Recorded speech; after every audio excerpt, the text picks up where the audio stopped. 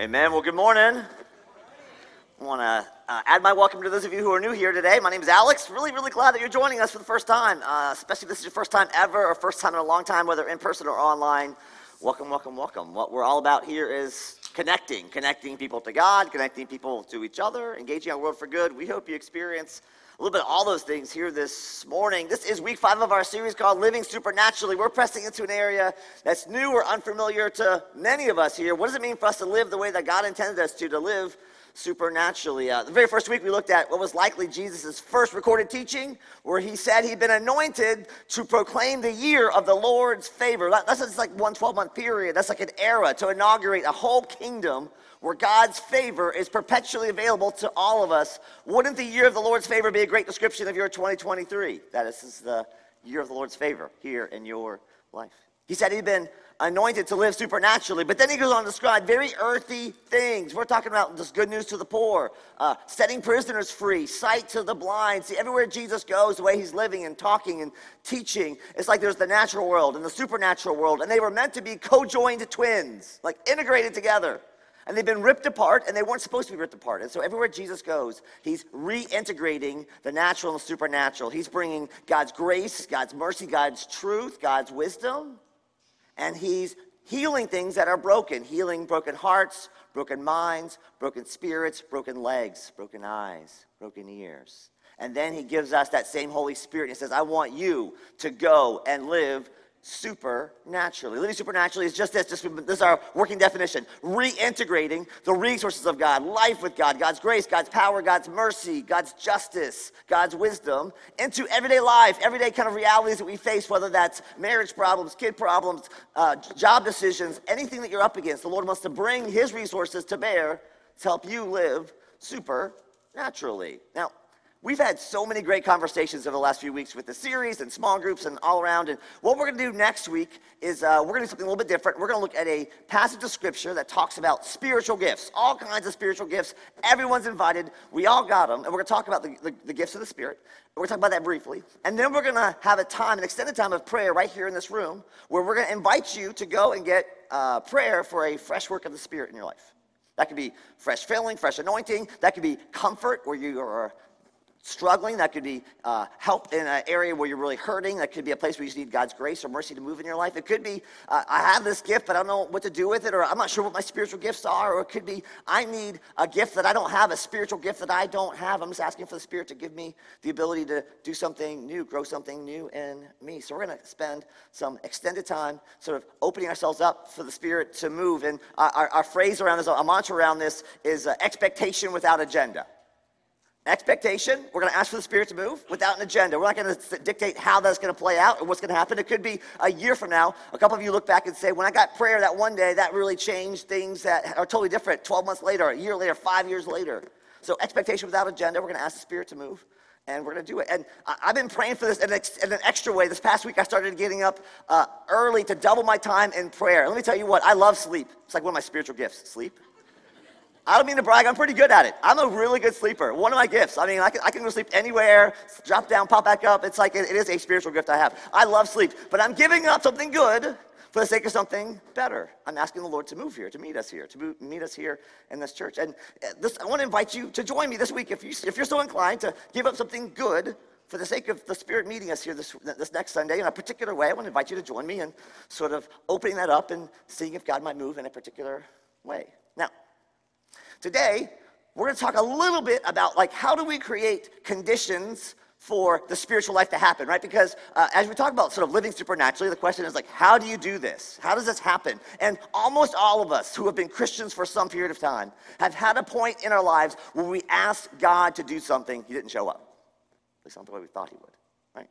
Healing for a family member, a friend, saving something, a friend of ours, marriages, our own marriages, right? There's been challenges. So what do we do when nothing happens, when it doesn't work? Or are there conditions that help us, right, to help us to make things work, to facilitate the supernatural life happening along the way?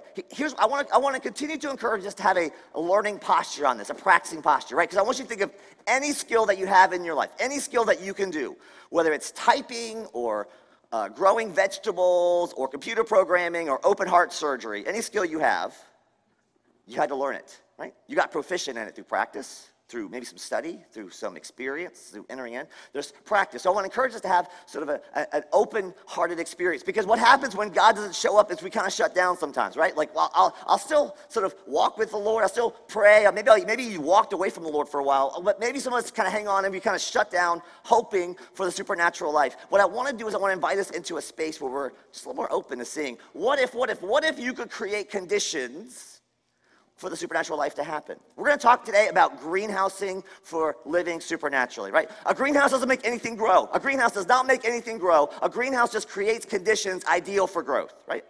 So can you build a greenhouse, assuming God wants to do supernatural things in us and in our lives in some way, shape, or form, right? And all the different expressions.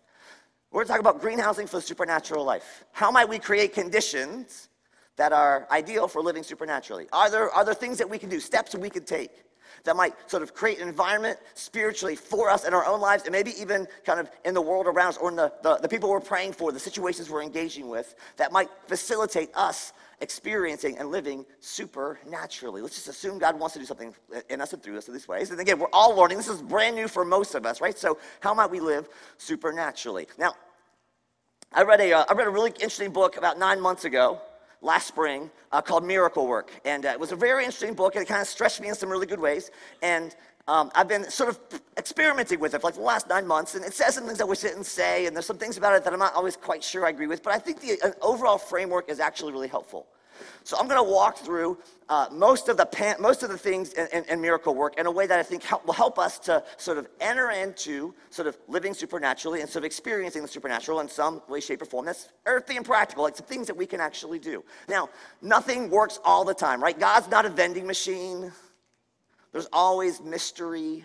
We don't manipulate or manufacture like supernatural things. We just cooperate with supernatural things, right? We get in step with and in line with supernatural things. So I'm gonna kind of trot out a few things. Okay, so we're gonna build our greenhouse today. Okay, we're gonna build our greenhouse today. I'm gonna talk about a frame. We're gonna frame up the greenhouse, and there's gonna be 4 panels I'm gonna kind of give you for your greenhouse, right? 4 panels for your greenhouse and an overall frame to kind of hold the thing together. Okay, so the frame for framing up your greenhouse for living supernaturally is this: patience, patience, patience.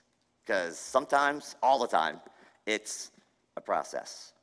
We're going to look at a bunch of different scriptures today, kind of a little bit different today. And here, the first passage we're going to look at is Mark chapter 8. And this is a great story that helps us to see how sometimes it's a process. Here's Mark 8, starting in verse 22. Jesus and his disciples came to Bethsaida. So people brought a blind man and begged Jesus to touch him. He took the blind man by the hand and led him outside the village.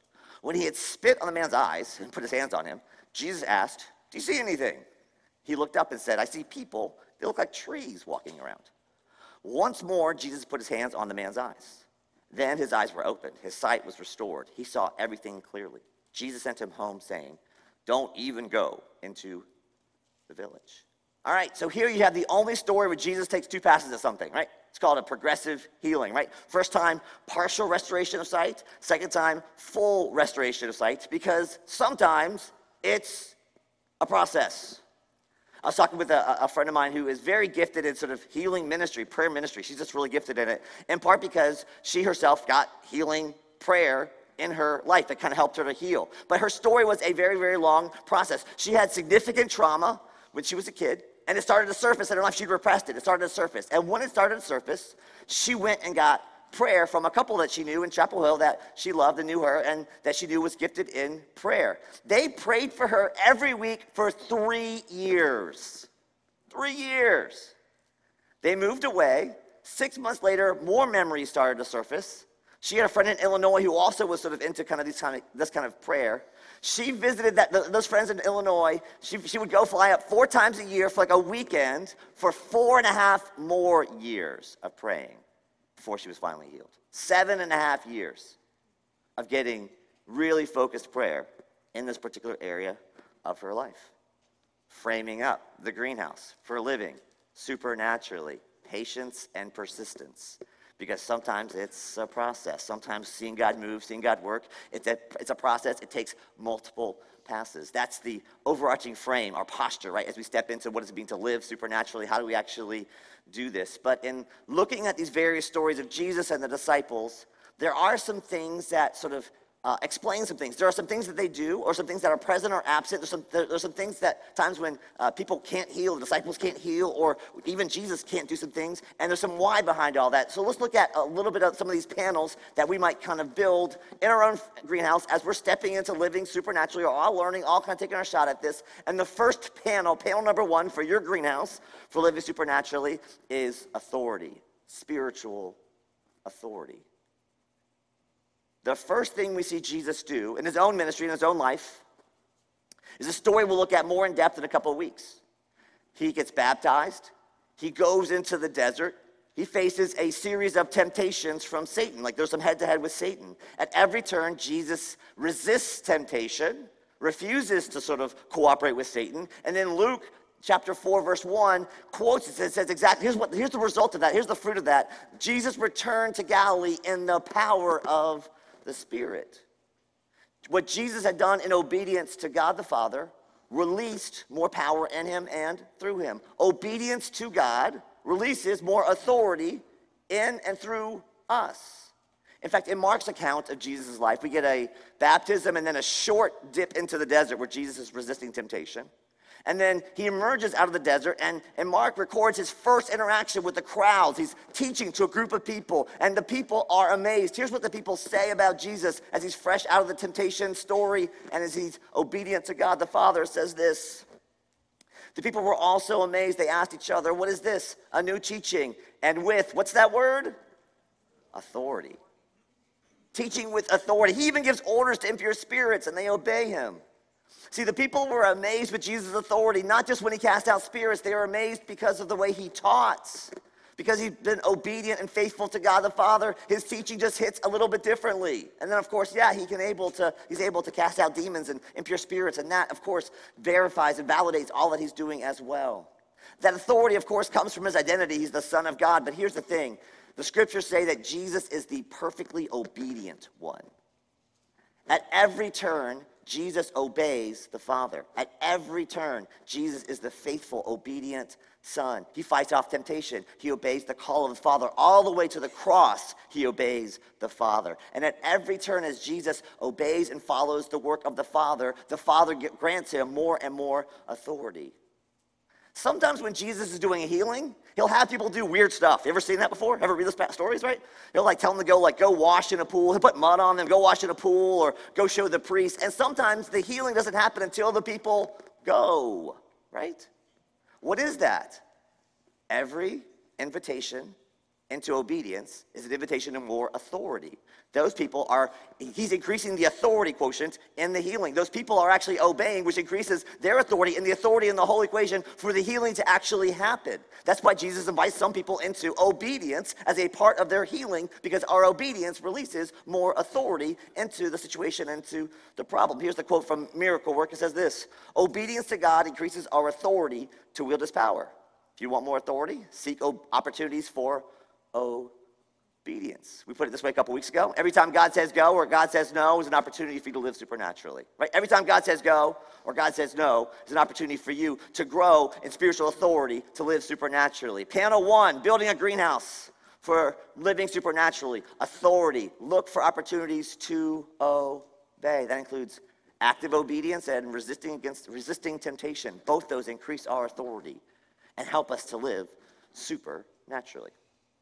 Now, another element we get in a number of these healing stories is panel number 2 for building our greenhouse, which is gifting, right? Gifting. We're going to talk about spiritual gifts more specifically next week, but in some ways, this is maybe some of the most intuitive or familiar, right? If you've got a gift in a particular area, you're going to experience different levels of fruitfulness, different levels of joy, different levels of effectiveness, right? Whether those are gifts of administration or gifts of mercy or hearing from the Lord, those kind of gifts are going to come up in different ways in different experiences. Now, if part of building the supernatural life, a greenhouse for supernatural life, is gifting, there's a couple of ways to go about either discovering your gifts or increasing your gifts, right? So I'm going to give you 3 things to do as a part of your gifting, right? That is to try it, pray for it, or borrow it from someone else. Try it, pray for it, or borrow it from someone else. First off, you don't know what your gifts are until you try. So try a bunch of stuff. See what God might do. If you have an inkling that you might have a gift in something or someplace that's bringing you some extra joy, some place where God seems to move in a particular way, keep trying it, keep working out, keep working that muscle, keep developing it, talk to other folks who have that gift, sort of grow from them, let them mentor you, read the scriptures for how that gift gets played out, try it. But the only way you discover what you're good at is by trying a bunch of stuff. Listen, some of you have the gift of hearing from God in prayer. You just haven't shut up long enough to listen. Maybe if you stop talking for just a beat, God will give you a scripture, word, image, prompt, nudge. You won't know until you try. Second thing you can do is to pray for it. Paul in 1 Corinthians writes this, eagerly desire the greater gifts. This invitation from Paul is to sort of long for and even pray for, right? The gift, that God might give you a certain gift in a particular way. I'm in places all the times where I don't have gifts in those areas, and those gifts are needed. And so sometimes I'm like, God, I don't have a gift in this area, but this person needs this, or the situation needs this, so would you just give me this gift, even just for this moment, even just for this situation, for this season? God, would you give me a gift that I don't actually already have, just for this situation, this moment? That's a good prayer to pray. But there's a much easier and lazier way to do this, and that is to borrow it from someone else. Borrow it from someone else. I have been so blessed to partner with elders and people in our prayer team to pray over people and for people. And one woman I enjoy partnering with really well, we will go and pray for someone, and she's got this great gift. We'll often stop and do listening prayer. We'll kind of, after someone shares for a little bit, we'll pause and do some listening prayer. When we do listening prayer in that context, I almost never get anything. I almost never get a word or scripture. But she gets words or scriptures or images all the time. And so we'll pause and listen, and she'll be like, hey, I have a sense of the Lord saying this. Does this make sense? Or does this open up something? And oftentimes, the word or the scripture she gets unlocks the conversation we need to have, the thing we need to pray about, the thing we need to drill down into. It's exactly that thing. It's so awesome. I don't have that gift. She does. One of the gifts I have is when someone's sharing or talking or processing about the mess in their lives, or the hurt in their lives, the pain in their lives, sometimes they'll start, they'll be talking about their experience, talk about the heartache, talk about the hurt, and they'll say something, a word or a phrase, and I'm like, wait, go back to that. I want to talk more about that. What is that? Where'd that come from? Let's drill down into that word. Let's drill down into that feeling. Let's drill down into that experience. Let's go down that. Sometimes that unlocks the thing we need to talk about, what we're going to talk about. The woman I pray with, she gets words from the Lord. I don't get words from the Lord. I just kind of hear what people are saying and kind of pick up on it. Frankly, I think her gifts are much cooler than mine. Amen? So much cooler, right? To actually hear a word down. But you know what? The reality is this, and here's the thing. I have to push back that thinking. You know what, my friends? None of us have all the gifts. And you being jealous of someone else's gifts doesn't get you anywhere. Nor does it further the purposes of the body of Christ. And so when I get jealous of other people's much cooler gifts than mine, I have to relax, release, and rejoice. Thank you, God, that she's got that gift. Thank you, I get to partner with her in that gift. Having a friend who's handy when you're not really handy is really handy. Having a friend who hears from the Lord when you don't hear from the Lord, also really handy. Having a friend who has any gift that you don't have when you come up against a need for that gift. And knowing what those gifts are, being aware of those gifts, and inviting those gifts to the table, also really handy. So as we're being patient in the process, as we're cultivating spiritual authority through our obedience, just doing what God invites us to do, panel number 3 for building our greenhouse with supernatural life is gifting. Try it, pray for it, borrow it from someone else who has it. There's a third element, third panel, that is in play in many of the stories of Jesus, and that is the panel number 3 we're going to talk about, which is the panel of faith. We get several stories of this in Jesus' ministry as well as in the disciples, and lots of interactions talk about faith, and this one from Mark 6 is really interesting. Jesus left there, went to his hometown, accompanied by his disciples. When the Sabbath came, he began to teach in the synagogue, and many who heard him were amazed. Where did this man get these things, they asked. What's this wisdom that's been given to him? What are these remarkable miracles he's performing? Isn't this the carpenter?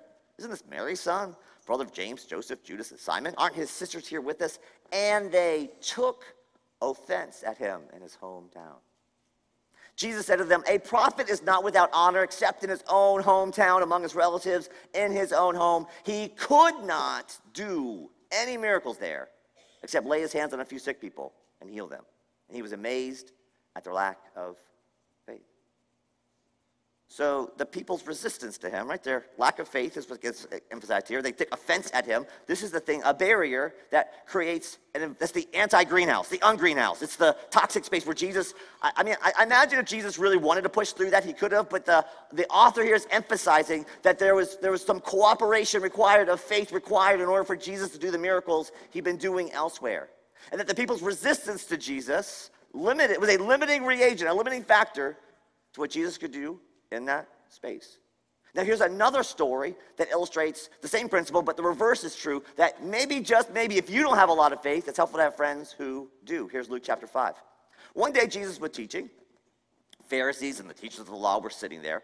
They had come from every village of Galilee, from Judea and Jerusalem, and the power of the Lord was with Jesus to heal the sick, which makes the question, were there times that there wasn't the power of the Lord on Jesus to heal the sick? We don't really know. It doesn't ever say that explicitly, but it's interesting that Luke writes that. Some men came carrying a paralyzed man on a mat and tried to take him to the house to lay him before Jesus. When they could not find a way to do this because of the crowd, they went up on the roof and lowered him on his mat through the tiles to the middle of the crowd, right in front of Jesus. And when Jesus saw their faith, whose faith? Whose faith? He said, friend, your sins are forgiven. And then Jesus goes on to heal the man. Now, my friends, Jesus, who was obviously a southerner, he loves the word y'all. He loves the word y'all. And what Jesus does, he looks at the situation. He's like, y'all got some serious faith up there on that roof. Cutting a hole through a stranger's roof, by the way, not recommended. Cutting a hole through a stranger's roof. You have so much faith that Jesus can heal this man. You're going to do whatever it takes to get him in front of Jesus. Y'all, your faith is amazing. And he responds to that favorably. My friends, you want friends like this. You want friends like this.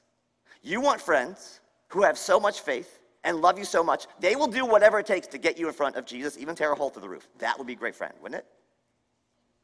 Y'all, today is our 16th anniversary. Happy 16th. Happy sweet 16th. Yeah, it's a great thing, great thing, great thing. Y'all, let's be a church like this, shall we? Let's be a church like this for each other. Let's be a church like this for our friends and our neighbors and our coworkers who don't know Jesus, don't even like Jesus, don't want anything to do with Jesus, but they're hurting and they need something. And we say, I tell you what, I know you don't like Jesus, but here's the deal. I believe he can change your life. I'm going to pray for that. I know you don't like it. I'm not going to force anything on you. I'm just going to pray that Jesus surprises you by doing something in your life that you can't manufacture. Let's just see what he does.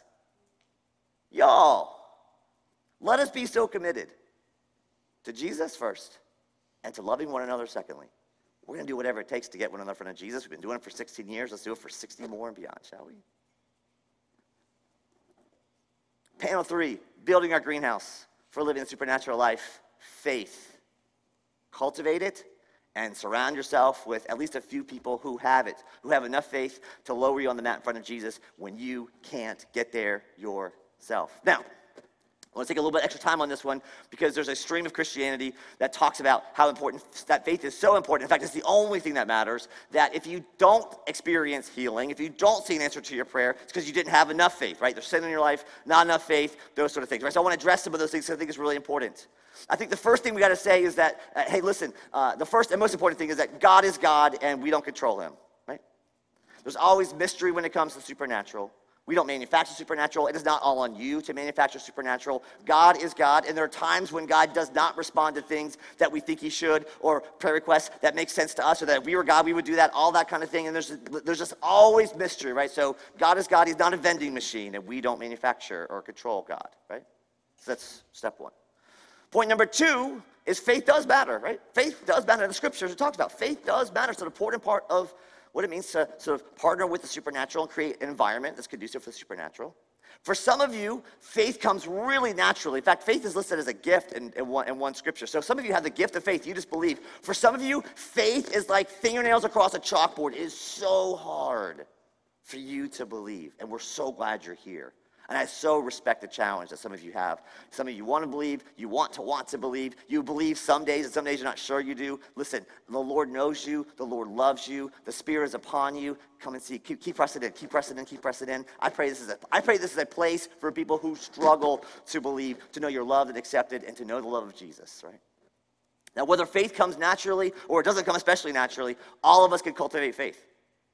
Prayer, scripture, come into worship, spending the time, reading books, study, podcasts. There's all kinds of ways to build and cultivate your faith. So yes, we should cultivate faith. So one, we don't control God. God is not kind of manufactured or like at our beck and call. We don't have to jump through the right hoops and say all the right magic words in the right way to get God to do the thing, or we don't have to kind of drum up enough faith to make things happen. God is still God. God's always God. Two, faith does matter.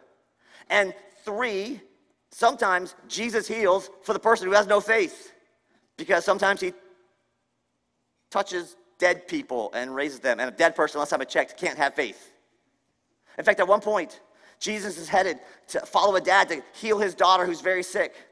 And servants come along, and the servants say to the father, your daughter is dead. They said, why bother the teacher anymore? Overhearing what they said, Jesus told him, don't be afraid, just what? Just believe. See, nobody actually believes that Jesus can raise the daughter from the dead, so Jesus tries to stoke up a little bit of faith in the dad. When Jesus gets there, there's a crowd there at the house, and Jesus says, she's not dead, she's just sleeping. Everyone laughs at him. So you know what Jesus does? He votes him off the island. Get out of the room. Like, they're cynical, they're jaded, right? Get out of the room. So he clears the room, brings Peter, James, and John, his three disciples, mom and dad. That's the only ones in there. They kind of sort of believe maybe Jesus can do this. And then there's a dead daughter, touches her hand. Little girl, get up. She sits up. Raises the dead. Faith is an important part. It's not the only part. And sometimes maybe just like a spiritual gift, sometimes if you don't have faith yourself, sometimes maybe you can borrow it. Surround yourself with people who have it. If some of your best friends are not Jesus followers, if you don't have at least one or two people in your life who are Jesus followers, who are your inner circle, that needs to be like one of the things you do in 2023. Find people who will believe when you can't believe, who will believe when you're on the stretcher, on the mat, and can't get there on your own strength. Find people who will believe for you when your faith is as good as dead. Invite them into your life. See what the Lord might do. Panel 3, cultivating our life for spiritual living, supernatural living. Surround yourself with people who have it, who believe it, faith. Panel 4, for greenhousing our life, for spiritual life, is consecration. Consecration, this is just finding ways to sort of dedicate ourselves and our lives, setting aside something good for the sake of something better. Dedicating more of our hearts and our minds and our spirits and our bodies, more of the real estate in our lives to God and God's purposes in our lives. Fasting is one of the key ways the scripture talks about sort of consecration. Fasting from food is the most common, but it's not the only way. Sometimes in a consecration ceremony in the Old Testament, they would make sacrifices, right? They're not just withholding, they're offering something. They're giving something up, right? They're offering God their best and saying, God, take this and consecrate me through it. Prayer, worship, giving up our time into more and more of God's kingdom. So basically, you're withdrawing from the world, from something that's good, to give yourself more of God, to make yourself more available to God and God's purposes, God's presence, God's work. And one story that we've touched on a couple times throughout the series, we got a couple of these panels coming together, both faith and consecration. This is from Mark chapter 9. The disciples can't drive a demon out of a boy, and Jesus comes along and asks the dad, hey, how long has this boy been like this? And here's what he says: from childhood, but if you can do anything, take pity on us and help us. If you can, said Jesus, everything is possible for one who believes, trying to stoke up belief and faith in this man. Immediately, the boy's father exclaimed, I do believe. Help me overcome my unbelief. Would you repeat that quote with me? I do believe. Help me overcome my unbelief. Again, I do believe. Help me overcome my unbelief. One more time. I do believe. Help me overcome my unbelief. Literally one of the best prayers in the whole Bible. Jesus heals the boy, and later the disciples ask, why were we failing at this? And Jesus says, well, that kind can only come out by prayer, and some manuscripts add fasting. Some supernatural works of God require prayer and fasting, additional consecration, giving of our hearts and our minds and our spirits and our bodies over to the Lord as we remove ourselves, maybe for just a season, maybe just for a little bit, for the sake of something better. This is part of why I'm getting up earlier in the mornings, giving up sleep, which is very good, by the way, for the sake of something better, for the sake of asking the Spirit to do something new here in our community, consecrating myself as best I can in this little small way, to ask the Spirit to move in your lives, in our community together, to release new wine, new gifts. Here's a brief description of what consecration looks like from the book Miracle Work. Consecration refers to the way we dedicate ourselves to the things of God through specific sacrificial acts. The more of ourselves we set apart exclusively for God's use, the larger our capacity to flow in God's supernatural power. Handle 4, for building our lives, for living supernaturally. Consecration, developing sort of sacrificial practices that set you apart for God's use. Listen, for most of us, our most important currencies, time, money, appetites. Those are 3 things. If you're willing to explore any of those 3 things, time, money, appetites, in some way, shape, or form, to give them over to the Lord. Say, I'll sort of withhold from something, or I'll give you more of this in some particular way. I'll give you more time. I'll give you more of my money in whatever way, shape, or form. I'm not even talking about for the church. I'm just like giving money away to a homeless person or finding a ministry somewhere, like give it away somewhere else, right? Or appetites, like I'm fasting from food or from something else, saying I'm going to kind of give these things up to kind of consecrate myself in a particular way. Can you find some small things, maybe some, again, and some of you have to do is you have to practice at these practices. So to practice at these practices, to step in as we learn, what does it mean to kind of give myself more and more over to God's kingdom coming, God's will being done in me and through me. It's the best I possibly can. Today's wildly important take, and we're going to gather all this up, and again, I'm going to invite you to grab the paper versions of today's take with, because it's going to be all on one-stop shopping, on one piece of paper on the way out for the week. First off, greenhousing for the supernatural life. We can't control it, but we can create conditions ideal for living supernaturally. Again, God's not like something we can manufacture or manipulate, but we can create space and environments in our own souls, in our hearts, in our homes, our houses, in our workspaces, or whatever, that are ideal, that cooperate more fully with God's purposes in the world. These, first off, framing up the spiritual greenhouse, right? This is sort of patience and persistence, just being patient with it. And remember, it's a process. Sometimes it's a process, often. Sometimes it's a process. Then these 4 panels. Panel number 1 for living supernaturally, spiritual authority. Every time God says go, God says no. Opportunity for you to cultivate greater spiritual authority. Panel number 2, gifting. Try it, pray for it, borrow someone else's. Try a lot of stuff. See what God's gifted you in. Step into it. Practice, practice, practice. Pray for gifts. Pray for God to show you what your gifts are if you're not sure what they are. And then borrow. Because here's the bad news and the good news. None of us have all the gifts. That's why you need the church.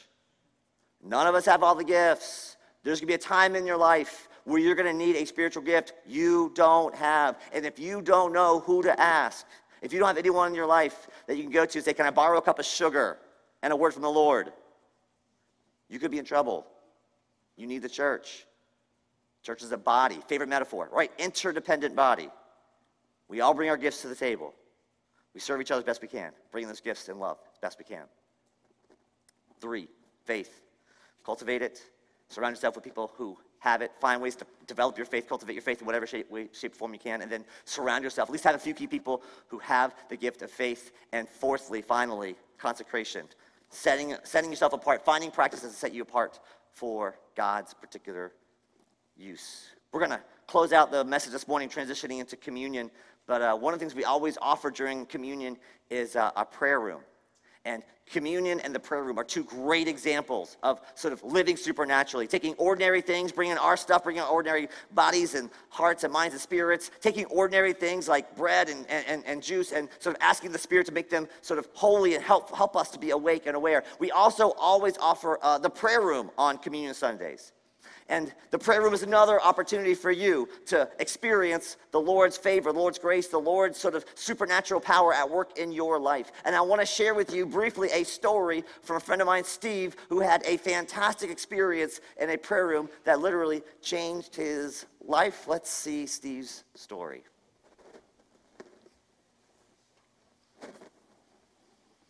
Hello, I'm here with my friend Steve Wexler to talk a little bit about his experience in a prayer room and how it changed his life. Steve, at a critical point in your life, you went and got prayer from some strangers, and it really did change your life. Tell us a little about that.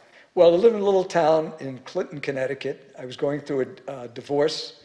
I lived alone. My wife had left. I was severely depressed. Being Jewish, I was concerned about taking care of this problem myself, but I realized I could not. Saw an ad in a newspaper for a prayer meeting. Went to this prayer meeting, and it changed my life completely. People prayed for me, and I found a God that I'd never experienced before.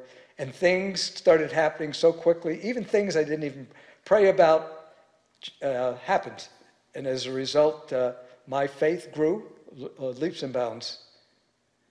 So you're a regular now at our prayer room here. What's that experience like for you? Why do you go to the prayer room here still regularly, all these years later? I get prayers answered here. I've had cancer, and they prayed for the cancer to go away, and the cancer did. After 5 years, it looks like it's going to be in remission. There are other things I pray about, and I get answers to it. It's unbelievable in terms of the experience that I've had, and I certainly would recommend it with anybody to take a chance. I think that they'd be very, very pleased with it. So to people out there who know they need prayer but are a little bit hesitant to go get it, what would you say to them? Be not concerned about the fear itself, because everything will work out. If you have faith, which we all do, things will work out for the best. Steve, I appreciate you taking the time to share a little bit of your story with us here, and praise God for the ways he's met you through people praying over you and for you. And our prayer is that many other folks will have stories to tell, much like yours, of maybe being surprised by how God meets them as they open themselves up to prayer. That's great. Thank you very much, Alex. I appreciate the opportunity. Steve is here this morning. He can give you some more of the details of how the Lord has met him in that prayer time. But as we move to our time of communion, just want to invite you into the prayer room right over there. Carol's there with the rest of the prayer team. They'll be glad to pray for you and care for you. And again, this is just all part of what it means to live supernaturally, to bring our stuff, our bodies, our lives, our problems, our opportunities, our challenges, to have them be intersected by God's grace and mercy, his power, and his provision for us in whatever way that might take. On the night Jesus was betrayed, he provided for us a way to remember what happened on that night, and provided a way for us to celebrate his life and his death for us and for our salvation. He took bread and he broke it. He said, "This is my body broken for you. Eat this in remembrance of me." He took the cup. He said, "This cup is my blood shed for you for the forgiveness of sins. Drink this in remembrance of me." And the night unfolds like a nightmare. He's run through a mock trial, crucified, his friends scatter. The third day, God raised him from the dead, so that every knee will bow, every tongue confess that Jesus Christ is Lord, so that your sin and my sin, your mistakes and my mistakes, your worst moments, my worst moments, don't have the last word over us. The cross does. The blood of Christ washes away our sin. The resurrection invites us into eternal life. So my friends, today we celebrate with communion, celebrating the meal Jesus gave us and the life he led, and the death he died, and the resurrection that offers us eternal life. We're going to move now to our time of communion. We've got 3 stations, 2 up front, 1 in the back. Bread is gluten-free, cup is grape juice, so everyone's invited, and it's easy for everyone to access. The prayer room will be open. We're going to move to a time of singing and worship, and whenever you are ready, we're going to invite you to move to the stations. Would you get the elements and bring them back to your seat, and we will eat and drink together. Let me pray for us as we move now to our time of communion. Lord God, thank you for this gift of communion, for taking ordinary things and making them extraordinary. We ask now, Holy Spirit, that you would meet us at the communion table, in our seats, in the prayer room, in whatever spot we might need, Lord Jesus. We are opening ourselves up to your supernatural grace and power. So come, Holy Spirit. I pray that you would awaken our hearts and our spirits in this moment, through this meal. In Jesus' name, amen, amen, amen. Go to the tables whenever you're ready.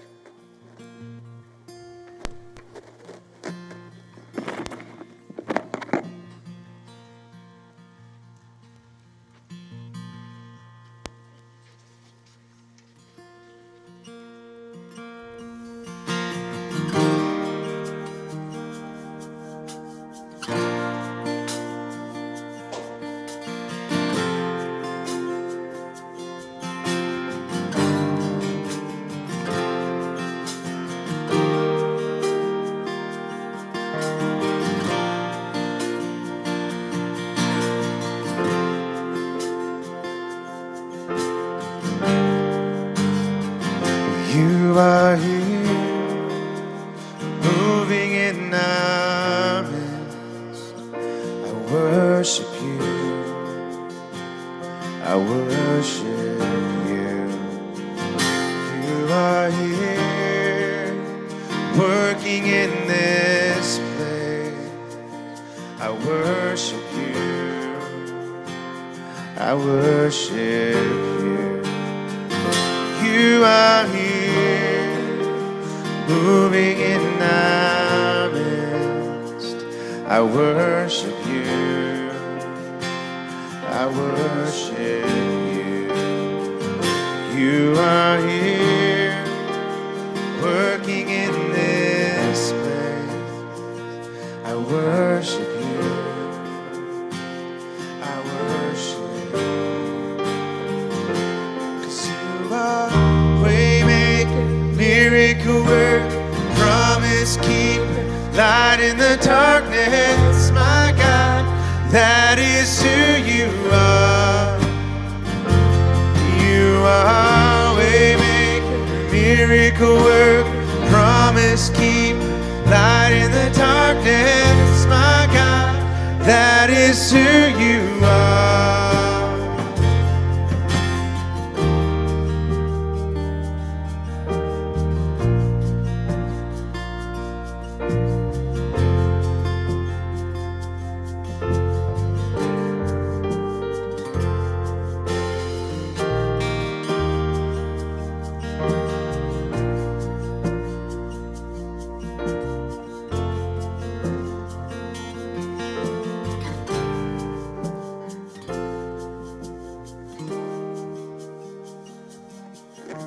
Jesus took the bread. He broke it. He said, "This is my body broken for you. Eat this in remembrance of me." Take.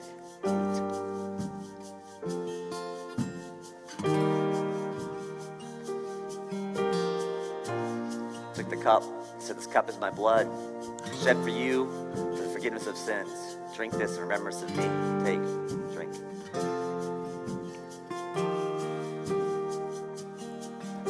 Lord Jesus, we receive these elements into fickle and stubborn hearts and bodies that cooperate, don't cooperate, minds and hearts that want to believe. Lord, help us in our unbelief. Help us to overcome these things. Thank you that you meet us right exactly where we are. Thank you that you meet us right where we are with these elements today, this day. We need your grace. We need your forgiveness. We need your mercy. Thank you that you poured out grace and mercy in your body on the cross. And now, Holy Spirit, open us up to these realities in new ways. Thank you for taking concrete, ordinary things, making them extraordinary, to awaken our hearts and our spirits, to invite us into your supernatural grace and mercy. That's what we celebrate here with this meal. We honor you, we bless you, we praise you, waymaker, miracle worker, promise keeper. That is who you are. These elements remind us of that and call us to worship you. So now, Lord Jesus, seal these realities with your spirit and invite us into deeper worship, deeper trust, deeper walk with you, we ask in Jesus' strong and mighty name. Amen, amen, amen.